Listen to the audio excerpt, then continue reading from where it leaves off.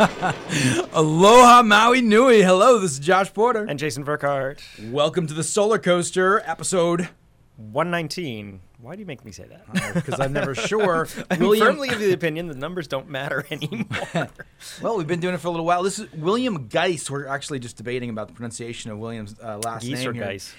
He's the executive director of the Hawaii Solar Energy Association. Had the pleasure of speaking with him earlier this week, and basically, and I told him, I was like, "You're just a treasure trove of information." I was blown away by how much he knew about what we wanted to know, which is this kind of relationship between utility scale, residential, and what's going to happen in the future with rooftops. How far we're gonna go on roof versus commercial? Do we all just want to live in the world where we still pay an electric bill and we get solar from a large field, or do we want to kind of own that power but also take responsibility for it? Right, and it's going to be a little bit of both, probably, real world, but it'll be really interesting to hear what he has to say. So, we got him coming in about 15 minutes. So let's jump right in here. Hey, folks, this is the SolarCoaster. We are a renewable energy themed talk show right here in lovely Maui County. It can be found Fridays at 1:05 p.m. on Ko'oi 1110 a.m. Also some FM stations, 96.7 FM Central Maui, 96.5 FM Westside, 98.7 FM Upcountry. Website, www.solar-coaster.com, holds all our old shows, 118 deep now. We've talked about so many things across the renewable energies industry, everything from panels and hot water all the way to fusion energy and the future. If you have any interest in any of those, go to the website, www.solar-coaster.com, and check them out. You can also listen live, check out photos. We're going to be going through a revamp. I know we keep talking about it. We have our new logos coming. Oh, yeah, cool. But of course, the most important thing is the mailing list. If you want to get information, you have a question that you want to get on air, pretty much every page, if you scroll down the bottom, has a little question section, and you can submit your questions to the SolarCoaster, get it to us, and we will get your question on the air. Please do it. That sounds like a lot of fun. Also available on iTunes, Stitcher, and TuneIn. I'll carry the SolarCoaster. Just look for that old little yellow SC logo, soon to be changing. There you go. I'm going to say that twice. There you go. All right. We got some great sponsors out there. Sundrum Solar, Pantech Design, and LG Chem.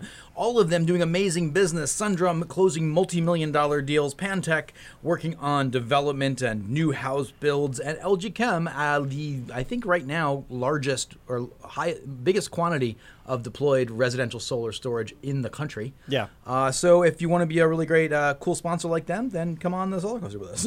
So, hey, it's the call-in show, 808-242-7800. It's a call-in line. This is a good show to call in if you'd like to kind of ask questions about, homeowner rights and getting solar. I think that's where Giese is going to play, had some interesting things to say. That's exactly what we're talking about. Again, we want to know if you have an interest in getting solar, we'll try to steer you in the right direction. We don't sell it. Neither of us are now installers. True that. And then we have also the Pantech Design Minute right now. Pantech Design Minute, security. The security of your family and your home is always the most important thing on your mind, especially when an emergency strikes. With most standard security systems, when the power's out, you're vulnerable. But with a home battery and Pantech's Adapt system keeping watch, you can rest easy knowing you're safe. Imagine, a typhoon hits and the power goes out. Adapt leaps into action, doing all the normal things it does, turning off unnecessary appliances, turning on but dimming lighting for safety and visibility, but now also locking doors, turning on motion sensors, and reporting to you when security events take place. What good is a security system if it doesn't function when you need it most? In this new era of home energy automation, Pantech Design's Adapt system helps you protect the most important things in your life, your home and family. Pantech's Adapt system is compatible with a wide range of security equipment. For more information, visit pantechdesign.com.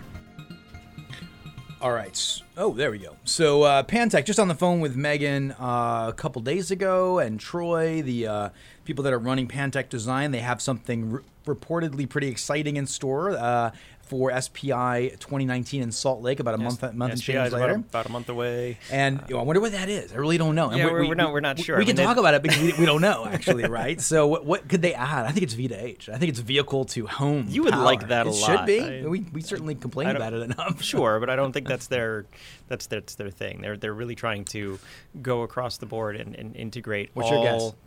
I don't know. They're going to have some crazy, cool new home control something that nobody ever thought they needed, but of course you would need it. Right. Okay. So that's sounds like Apple. You didn't know you needed this until you saw it, and then say, "I need that." Now you can't live without it. Oh, right. That's Pantech. Fantastic. Let's go over to news and events. All right, right away. The web browser is not working. There we go.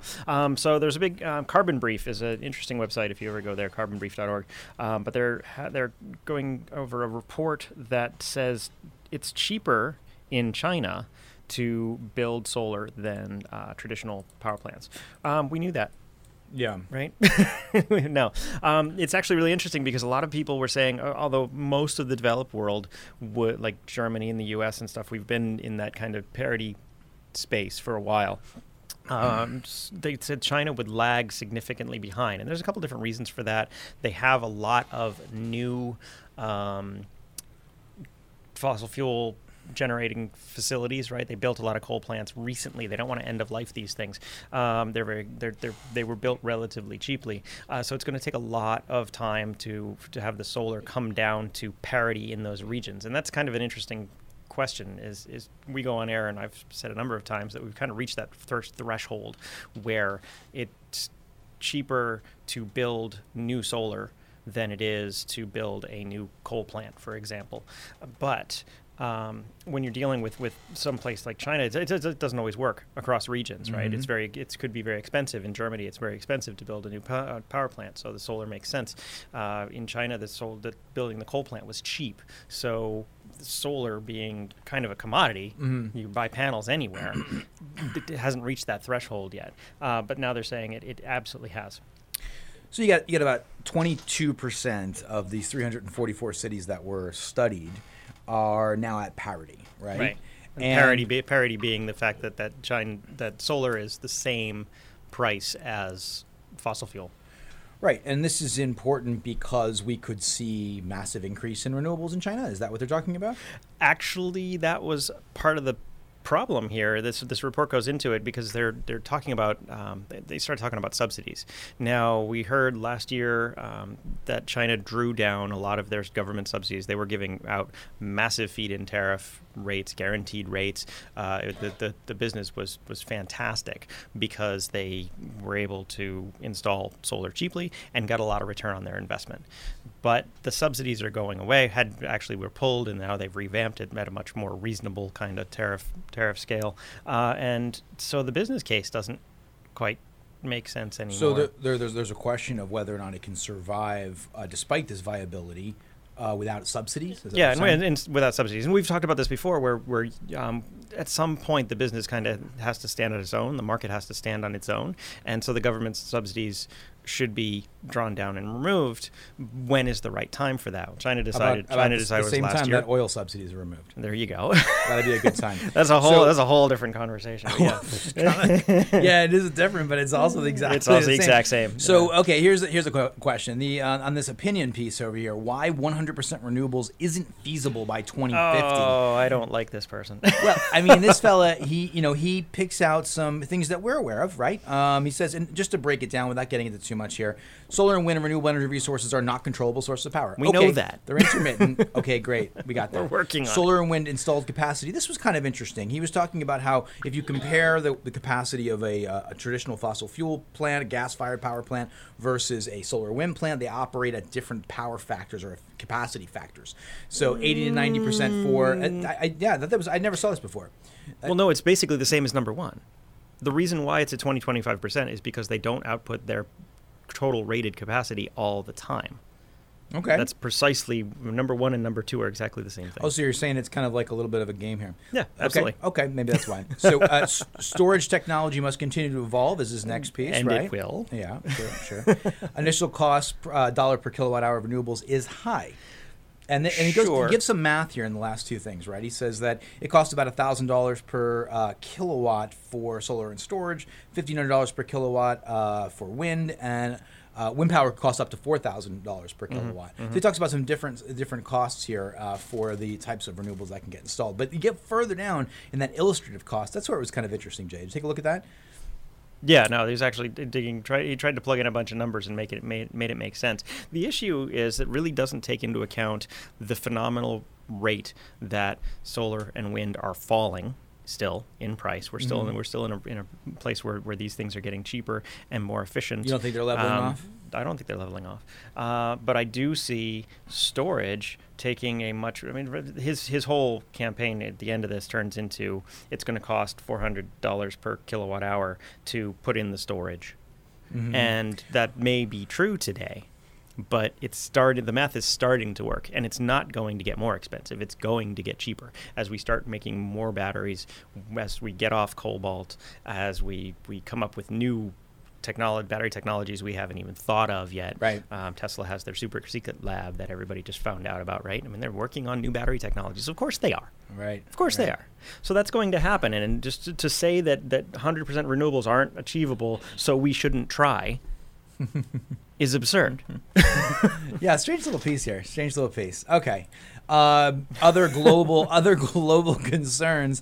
Will a hotter planet make solar power less efficient? Yeah, This is kind of like the Alex Jones segment right here. We're going through all these little bizarre ones, right? Yeah, of course. Photovoltaic cells do become less efficient as they get hotter. If you can cool them in some way, we learned actually because of Sundrum, if you can harvest that heat energy, you can actually make your solar panels more efficient by putting a big heat sink on the back, basically. So that's absolutely fantastic. But what they're talking about is global warming, climate change by 2100, the year 2100. If we have 4.5 degrees, then we lose a couple % worth of solar power efficiency. If the solar panels manufactured today are still working in 80 years, I will be very, very impressed. Pretty silly. They probably won't be in service. Pretty silly. These articles are pretty silly, aren't they? They are really silly. This is MIT Technology Review. Sure. And you would think it would have some credibility here, right? I would certainly hope so. It just seems like they're under the impression that technology has halted, and this is the way it's going to be for the next 100 years. And that's just absurd. Okay. Let's get over to what's going on in D.C. with the investment tax credit extension. Probability, feasibility. What do you think? At the beginning of the year, in the current political climate, we assumed that there was no chance. It's just not going to happen, right? So we're going to be in this world where the investment tax credit that you get from the federal government if you install solar is going to be staggered down. Its initial schedule, this is what's already in place now. To refresh everybody's memory, is we're at 30% this year. If you sign contract, prove intent, and you're installing your solar within the 2019 tax year, you get a 30% credit. Yeah. Next year, Jay's not a tax advisor. He's not legally allowed to No, be I'm not. advice. I'm just reading what the law says. If you get if you install in 2020, it's going to be 26%, so it staggers down 4%. Right. That's separate from in the case of Hawaii, separate from the state tax credit. Completely separate from the state. We're talking about the federal tax credit. Correct. Yeah. 2021 is at 22%, and then by 2022, the residential disappears completely. It goes to zero. For commercial and utility scale stuff, it will remain at 10%. Right. Currently indefinitely, but there is now a bill circulating that will extend for another 5 years. Yeah, 30%. That's and we've been here before. 2015, we had a reduction or an elimination or a sunset of the federal ITC at 30%. Just wasn't going to be there anymore in the next year. And then last minute, kind of one of those overnight sessions, it was extended, and we were all, yay, this is wonderful, right? Yeah. We had other problems in store for us, but now we're in kind of a similar situation. Some of the executives out there, whether it's the CEO of SunPower, Tom Werner, or the CEOs and founders of Sunrun or Vivint, they're all saying it's fairly long odds, about a 30% chance. And they're all hedging their bets. A lot are these, they have plans. They're definitely trying to keep what are they doing? They're stockpiling equipment. Getting new special loans, taking advantage of something called safe harbor. Right. Well, I mean, I guess the thing here is, we don't know if this is going to get extended. It's unlikely that it will. It could be brought back. It's everything's so political these days. It basically comes down to, if you want the federal ITC to continue, call your representative in Washington. Write an email. Yeah. Whatever it takes. And if you don't, then you don't. This ITC, though, factors heavily into where we're going next, which is the future of residential solar. One quick point before we get there. Boost for equipment suppliers inside of that ITC. If we there's a safe harbor capacity, safe harbor kind of provision within this transition from the the ITC in its current form to the next stage, and companies can basically buy equipment in advance and take that full tax credit on. Right. There's a mechanism like that in place. So a lot of these manufacturers are expecting a bump towards the tail end of the year, which I think is something interesting to keep an eye on. Yeah, if the tax credit Edge, doesn't go forward, a lot of these companies are going to make an attempt to safe harbor some equipment. Yeah. It's not tremendous, but I mean, each one of them are talking like $6 to $10 million. Additional revenue. It's something that you'll see on their books. All right, you want to jump over to what's going on with the residential installers? I do, because this is actually really the critical piece of the puzzle, right? What's going to happen where residential versus commercial and utility scale type of stuff. It's getting much more difficult, and you can attest to this, I guarantee, that just to find customers. The low-hanging fruit is gone, right? The early adopters, the people that wanted solar for whatever reason, whether you want to be super green, you have a unique electricity demand. Maybe. I mean, I think that first of all, we're and talking... the people that are aware. They were educated about it, and they know what it is. They are saying that in this article. Sure. And on a national level, we're actually still a very small amount of solar. And some places, basically, there isn't much at all. Like, there are new markets where all that low-hanging fruit you just described is actually out there. I think, like, we were talking to the guys at Mosaic, and they were saying places like Texas, for example, right?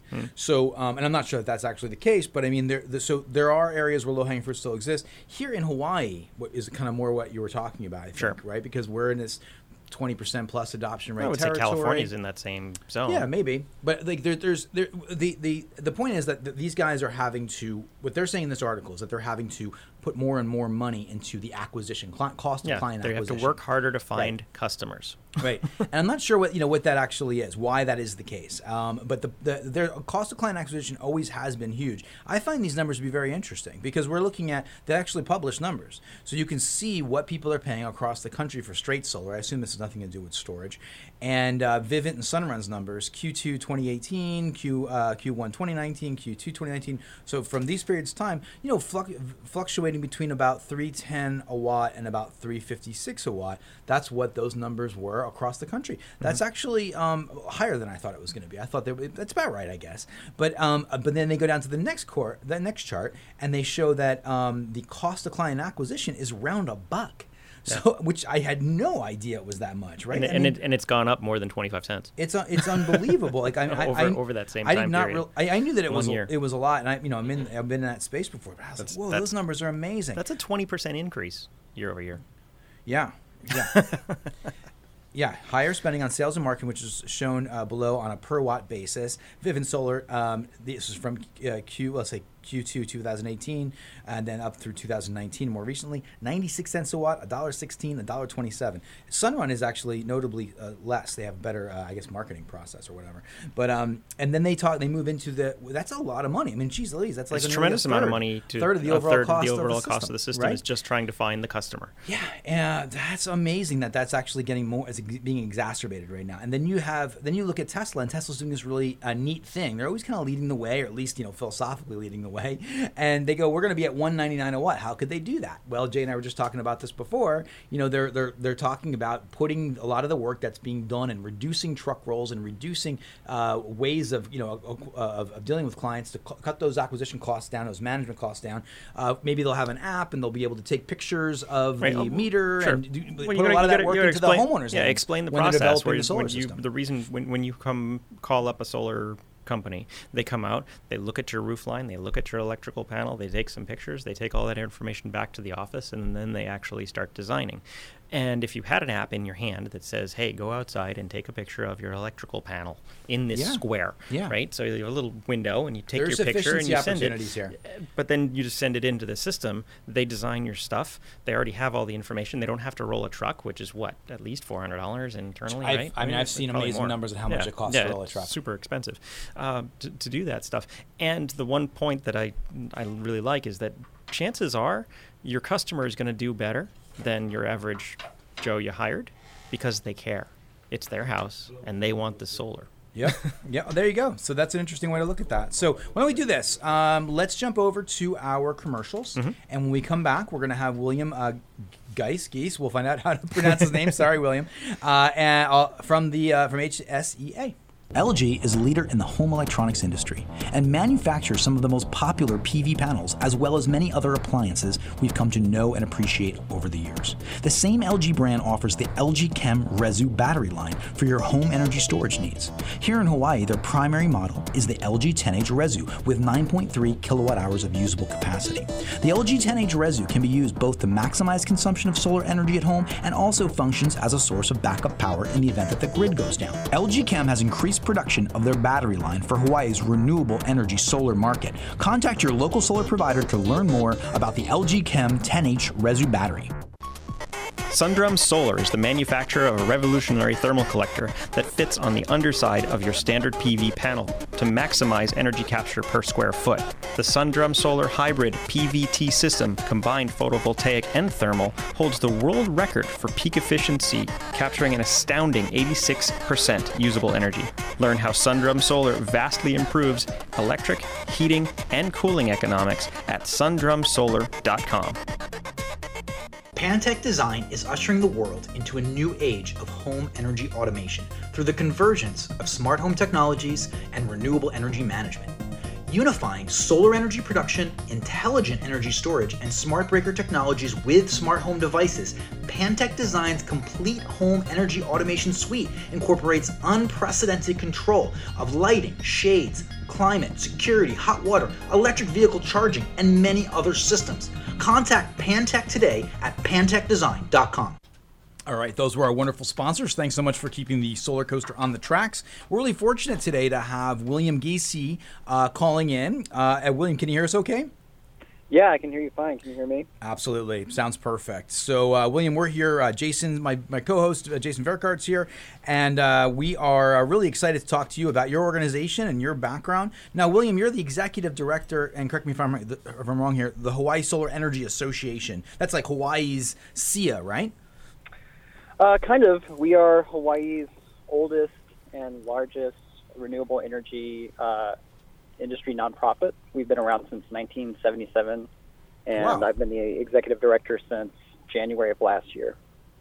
77. That sounds like Marco's territory. Marco. Yeah, right. started by Cully Judd and a few other folks, tons of other folks, back in, I guess this would be the very expensive PV days Right. when a lot of actually lead acid batteries were probably being installed on the Big Island, 77. which I think were a lot of support. That's amazing. Well, that kind of speaks to how advanced I think Hawaii is now and has been in the and is always kind of even then, yeah, we're doing all sorts of fun stuff. Yeah, that's great. Yeah. Amazing. So, what does HSEA do now, and then what's your role entail, Will? Sure. So I kind of split it into four different branches, I guess, of what the HSEA does. The first and probably the oldest one is just advocacy in general. So advocating for mostly solar energy. So like I mentioned, we got our start actually an off-grid DER system. Mm-hmm. And when I say DER, I mean demand or distributed energy resources, which I would imagine a lot of your audience knows, but just in case. Stop me if I go into Thank you. Yeah. No, I'll catch you if you miss one. We always we're always doing our best to kind of like explain the acronyms, you know. Yeah, it gets a lot of acronyms really quick. But it was mostly off-grid DERs and solar thermal back in 1977 with the solar collectors. Cully Judd has this famous picture of the White House. I think the White House pool house had sun-earth solar collectors on it that were taken off by the next president, but they were on there. Oh yeah, I remember that. Yeah. Well, I remember reading about that. I was 1 year old around there, so. Yeah, I'll see if I can find that picture. I gotta if I ever leave, the solar industry, that I'll take that picture with me. Yeah, wow. But so advocacy has been a big part of the HSEA's modus operandi, mostly at the state legislature. So we've advocated on a number of pieces of legislation, really popular, well-known pieces of legislation and lesser-known pieces of legislation since the 70s. So that's kind of one branch. We also do our advocacy at the municipal level, so on the counties, mostly around permitting and electric code and energy code. Right. So I'm a registered lobbyist with the state and the county of Honolulu, city and county of Honolulu. So I do that with a number of other energy stakeholders too. We all kind of have one big group. So that's one branch. The second branch is regulatory. So we participate either ourselves or through an attorney. Often it's through a gentleman named Isaac Marwaki and Kylie Wager, who work at Earth Justice. So we are very fortunate to have them doing a lot of our legal work, or I myself or several of our board members will help write filings in regulatory dockets that are heard by the Public Utilities Commission. So we are involved as what's called an intervener stakeholder, which is a kind of legal term that provides the HSEA with lots of legal tools as a stakeholder in a number of well-known dockets, performance-based rate making. We were involved in power supply improvement plans, so the PSIP. We were involved in the Next Era case. We're involved in a DER docket. We're involved in performance-based rate making, IGP, integrated grid planning is what that stands for. The GEMS docket, which has to do with the Green Energy Market Securitization Fund. The Hawaii Energy docket, which has to do with energy efficiency. So we're involved in all those dockets. So that's kind of the regulatory arm of our work. The third is the membership arm. So last year we held our first ever Solar Expo. Oh, cool. We're holding it again on November 7th this year. Quick plug for the Solar Expo in Honolulu. I have been involved in lots of, in Hawaii it seems like a lot of energy expos or fairs seem to happen around the policy side of things, which is important, but there was really no kind of technology-focused energy fair, like the BIA Home Show or something like that. So last year when I became the director, I decided that we should try something like that.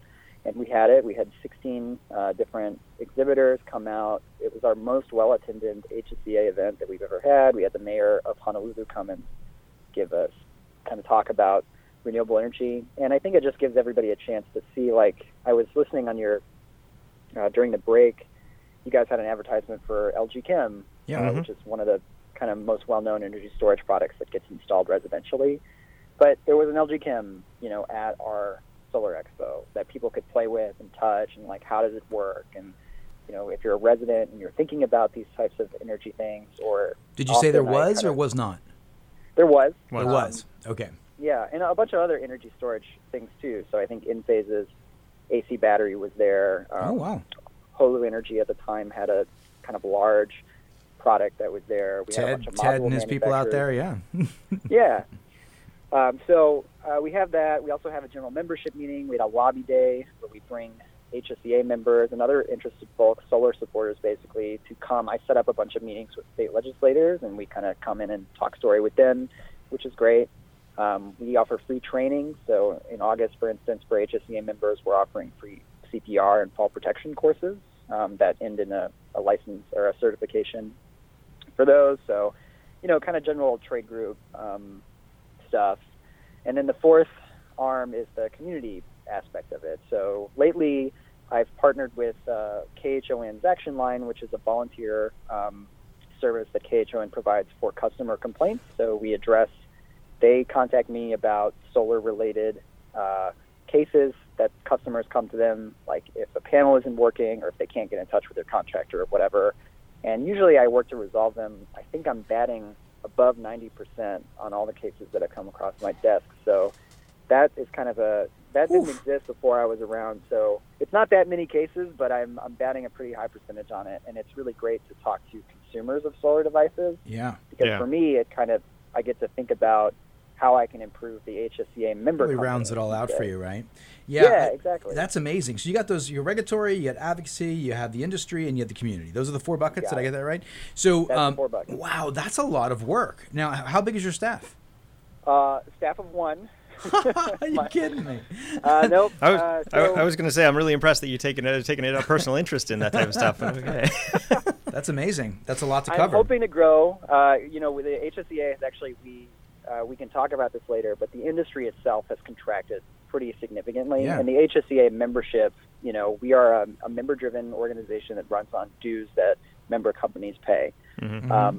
So, members dropped off, and then, obviously our revenue dropped off. But luckily, I think I've brought us back up to membership levels, pre-2015 membership levels. So nice.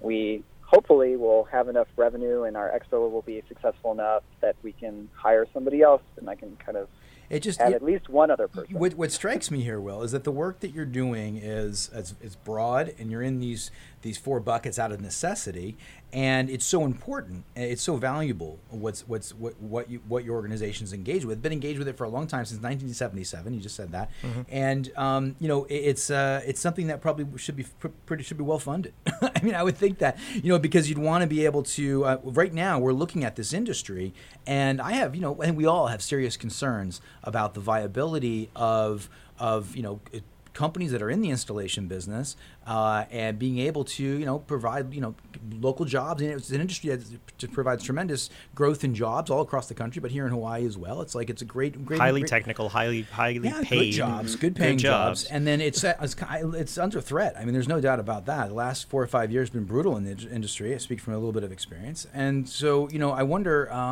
what's your take on the industry itself? What's the health of it right now? Where's it come from? Where's it going? What do you think?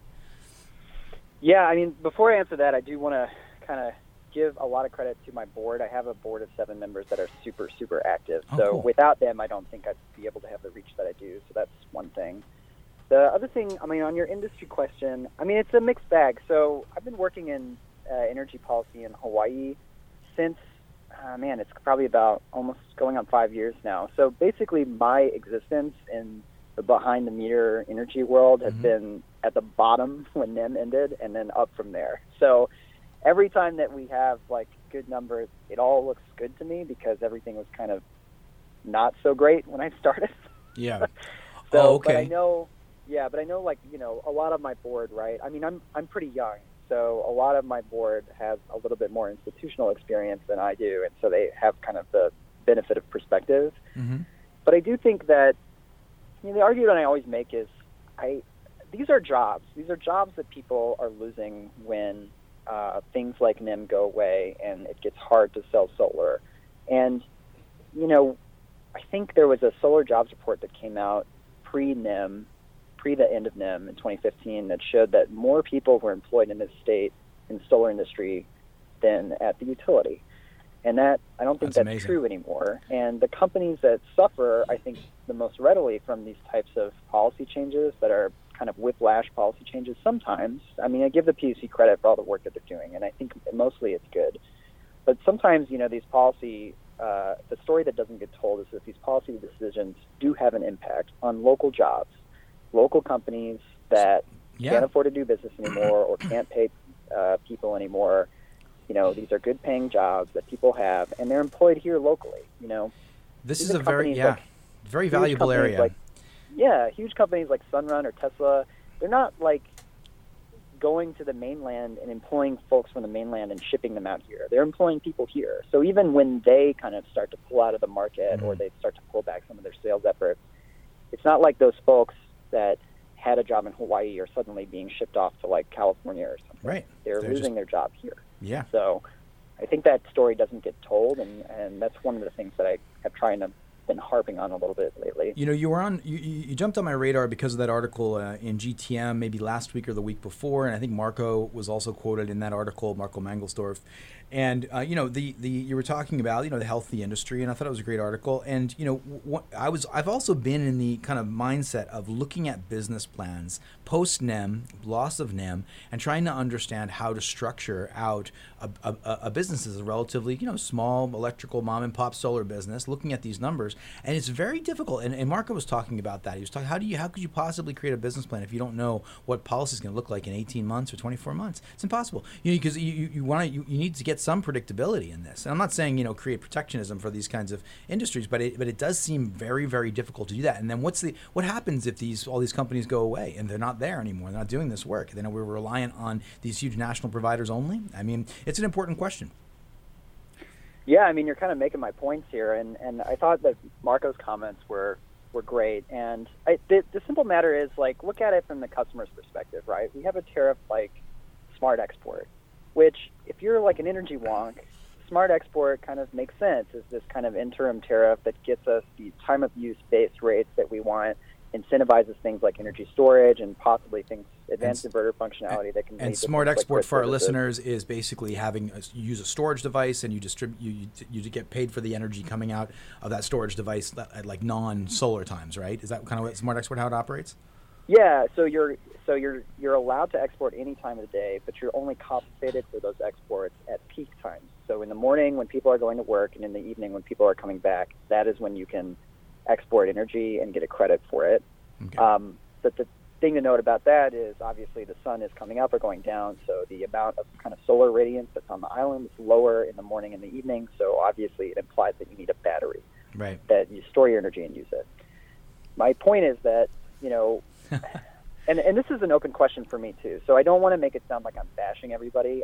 I'm considering this too. Sure. But when you're a solar salesperson and you're going into somebody's home trying to sell this product, all of a sudden you've gone from NEM, net energy metering, which is a really straightforward tariff, very simple to understand. You buy energy at this credit, you sell it at this credit, and you either pocket the difference or you pay for what you don't have, and then the excess carries over every month, right? That's simple. Simple sales pitch. Smart export is not simple. It's complex, yeah. It's hard to understand. It's hard to sell, and the credit rates are lower, right? They're lower than retail rates. So your return on investment as a consumer, your value proposition, is already a little bit lower. But we have this kind of policy framework now where we need a ton of DERs installed on the state because the HECO and the PUC and our industry realizes that we can't get to our 100% renewable goals without a lot of rooftop solar or energy efficiency or whatever. So my concern, Preferably I guess, both. is what does that tariff look like? How can we make it simple, but also how can we make it complex enough that it meets all the kind of grid needs and stability needs and whatever resiliency needs that we want, installs the kind of technology that we want, but also provides value to the consumer and allows the consumer to have agency over their own energy use. Okay. Right? There's a lot. There's a tremendous amount there. Let's no, it's perfect. Let's unpack that before we get further down the road.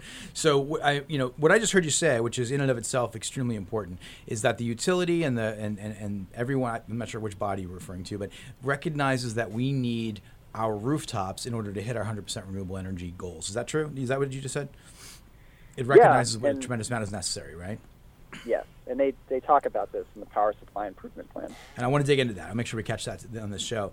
And then, so within that, you talked about these very complex tariffs because they're trying to create certain services that they need, that the utility needs, that the community needs, via the utility.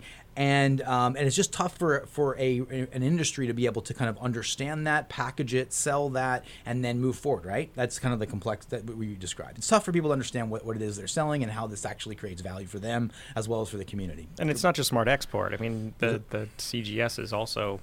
it's a complex little ball of wax. Difficult. And it's not always clear from the perspective of a guy that's like saw a lot of these come out and then had to interpret them and understand them. It wasn't like even after you read the explanation of them, you fully understood it right away. Mm-hmm. You needed to. We understood it. We need to be able to sit down with some people and then kind of bounce ideas back and forth, and then throw questions at the utility and say, "Is this how this operates? Would this be acceptable?" And some of them actually, frankly, they were saying, "We're not really sure. Propose something, and we'll see if we like it." We'll see if we like it. I remember that. That was NEM Plus. Yeah, that was NEM Plus. So it's pretty opaque, man. It's pretty confusing, and but it is exciting too. When I look at all that complexity, I'm like, well, if we could, as a community, embrace and support our solar industry, then we could become experts in this post-NEM environment and kind of a resource for a lot of other places in the future. It's maybe that's kind of pie in the sky stuff, but it feels like we have an opportunity here, but it's so fragile that we may lose it. So, where should we go next with this, Will? We talked about how important this rooftop is for. First, why? Why is it important? Is it just a matter of math? Geography? So I think if we look at, partly geography, partly math. I think if we look at, let's say, Oahu, right? So Oahu is 70-80% of the population here. Most of the energy consumption happens in Oahu, and yet we have 1/3 the amount of space as, say, Big Island does. None of the islands are connected to each other by a cable or anything like that, and I don't really want to get into that conversation here. Yeah. But the fact of the matter is, if we don't have an inter-island cable between the islands, and we want to get 100% renewable portfolio standard in Oahu, it looks like, and if I have to subject check the PSIP, but I just don't think that we have the space to build out the amount of utility scale renewable energy that we need to get to 100% RBS in Oahu. So that looks to be the means case. that all of the rooftops across all of Oahu, commercial, residential, apartment buildings, should have some type of solar energy on it. 100% of the single-family home rooftops will have will have DER resources on it. That's what it says in the PSIP. I think it's Appendix H or something like that. So even HECO acknowledges that this is how much behind-the-meter generation that they need just in Oahu. It's so interesting. It's so interesting, Will, because we went through this period over the last decade where there was this constant slowdown, and people became acquainted with the idea that they needed permission because of the fragility of the grid to be able to put solar on their roof, right? And sure, there was merit to that at certain points along that chronology. But now we're in a place where we're hearing, in order for us to hit our legislative mandate of 100% renewable energies, we need your roof. I mean, that's a heck of a flip of the script right there. And I got to tell you, I had this conversation. I was telling a friend of mine about you and about what we're going to talk about today. And he said I think he represents a lot of this kind of type of opinion out there. He's like, look, we wanted solar before, and now they're going to want our roofs, and are they going to take our roofs? Or he actually was nervous about it. He was like, that doesn't feel like we're going to be independent and we're going to have our own energy autonomy and we're going to be able to save money. What do you think people are going to be in a good position in the future? Is it concerning? Do you have any concerns about the utility coming out and taking the roofs? Is that? I mean, if it goes the way that I want it, I don't think they should be concerned, because the HSEA has always advocated for, energy independence, like for yourself. If it's your roof and you own it, you should have the final say over your own generation behind the meter, right? Ideally, there should be price signaling or incentives for you as a consumer to want to participate in the grid. What the HSEA has advocated for before is that we don't want to see really mass grid defection, which is, everybody going off grid.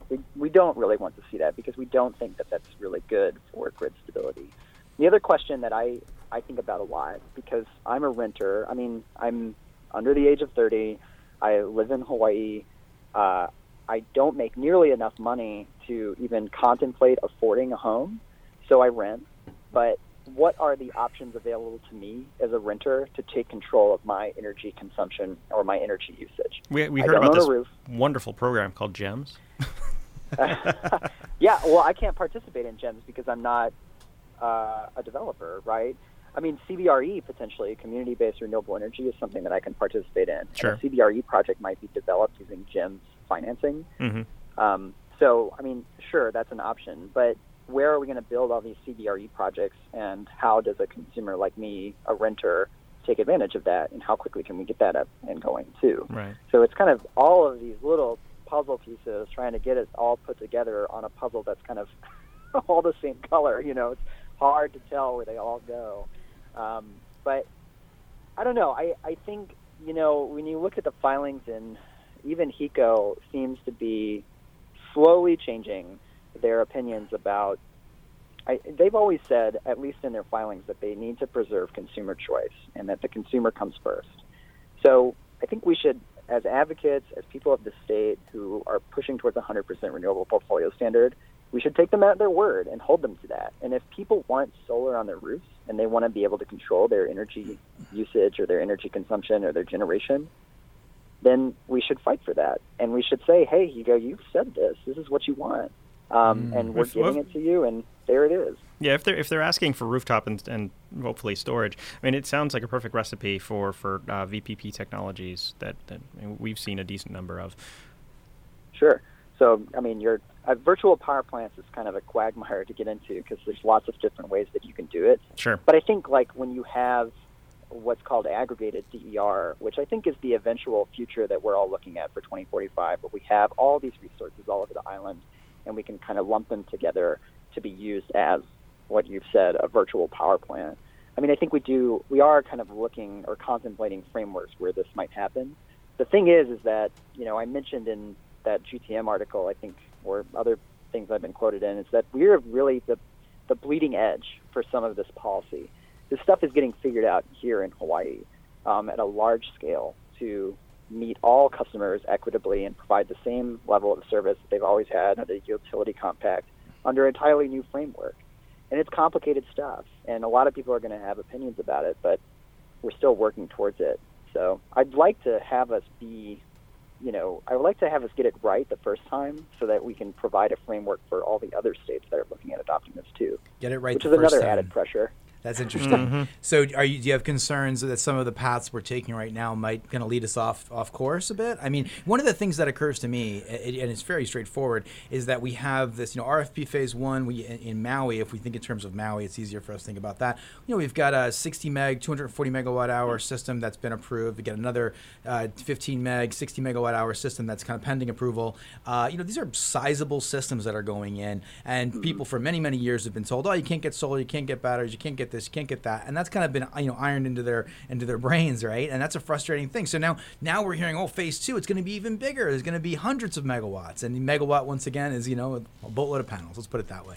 So there's all this massive movement, and then when we talk to the utility, but we're on a couple of weeks ago, we had on Chris and Greg and Shayna from MECO, and we were asking just, hey, where's phase two? Where's this going to take us as far with our 100% renewable energy mandate? How far are we going to be? I think they said 80%ish, right? Yeah, the number I think it was like so 83. We're trying to hit 100% renewables. We're sitting around 30 or 40% for a while. We're moving fast, and then boom, we're at 80. But still, people don't have solar on their roofs. And now there's that prospect of, hey, we're going to need your roofs. I mean, that's kind of, it could flip the script, and it could be kind of, could there be like a meeting of a shaking of hands there, going, hey, we're going to work together now. You're going to be able to get solar. We're going to make it easier for you. I mean, that would be a really nice thing to see. It'd be good for the industry. Here they have the potential to actually maintain control of generating large generation sources, right? So they're putting in acres and acres and acres. You mean we have enough land relative to the land relative? Different from Oahu. People don't want it. That's a whole different conversation. I don't want to see it on the side of the mountain.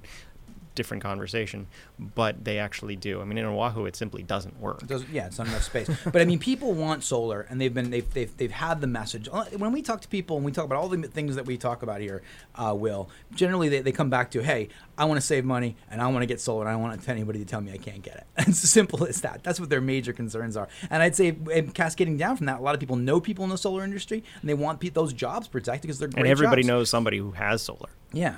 So. Yeah. There's a lot in there, I guess. No, you go. Well, I was going to say, I mean, there's this I got really angry, I think this was a year or 2 years ago, when that Molokai project, that battery energy storage system project, was approved at some absurdly high PPA rate. North of 20, yeah. Yeah.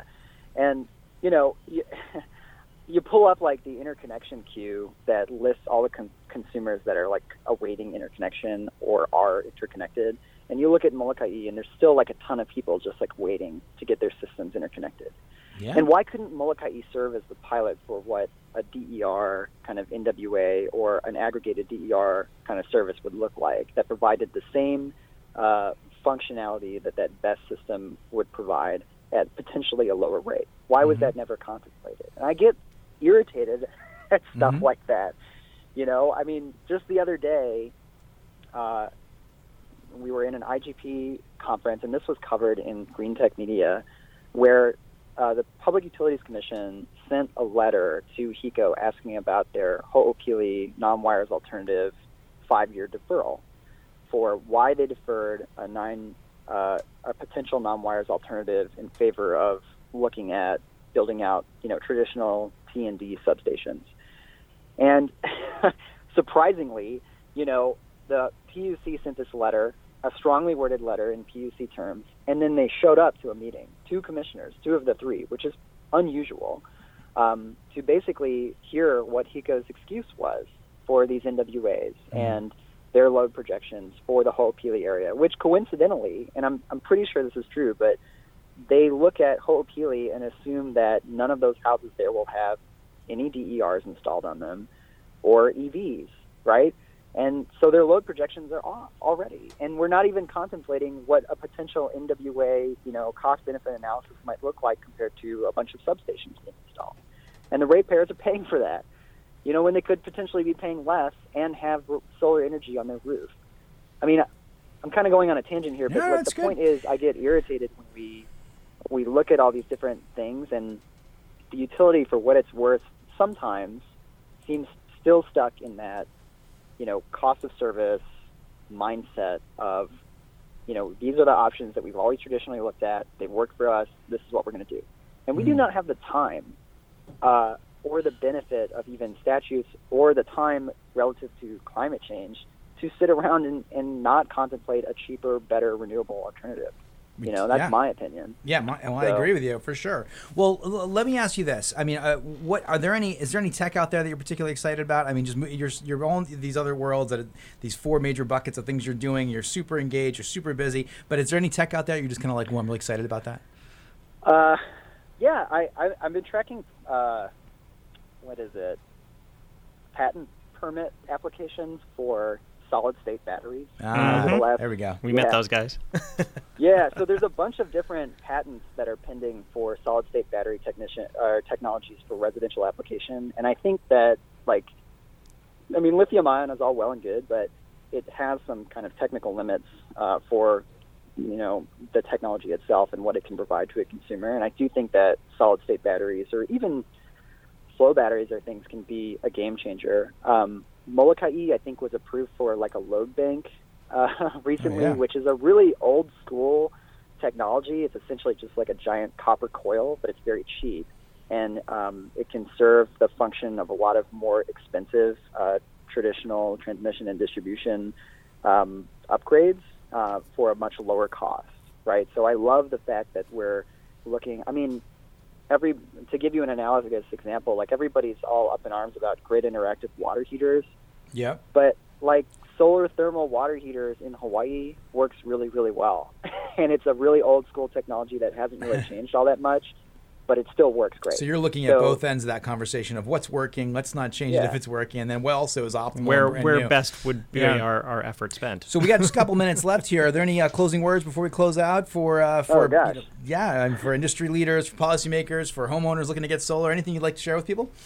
Last remarks? First is a second plug for our November 7th Solar Expo at it's coming up. Tower. Yeah. The other thing is I'm young, like I've mentioned, and I'm really sick of being the youngest person in a lot of these technical conversations.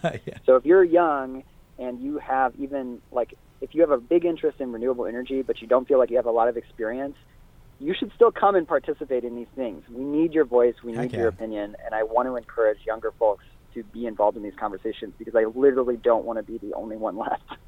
So no, I would say the same. That's the world you're going to have to live in. Yeah. That's my plug. You should be involved. Very good, very good. Well, I'd love to see a lot of young people getting engaged here, and then Maui and Hawaii become a hotbed of renewable energy education. We subject our children to the radio show every once in a while. Sure do. Yeah. Great. Don't be afraid if it's technical. It's not as complicated as you think it is. Very good, very good. Hey, folks, this has been William Giese, the Executive Director of the Hawaii Solar Energy Association. Heck of a smart fella. Thank you so much for taking the time to speak with us, William. Thank you, guys. I really appreciate it, and this was a lot of fun. All right. We'll look forward to seeing you soon. Hey, folks, this has been the SolarCoaster. We're sponsored by Pantech Design, LG Chem, and Sundrum Solar. Have a wonderful Aloha Friday. Wear sunscreen. Take it easy, guys.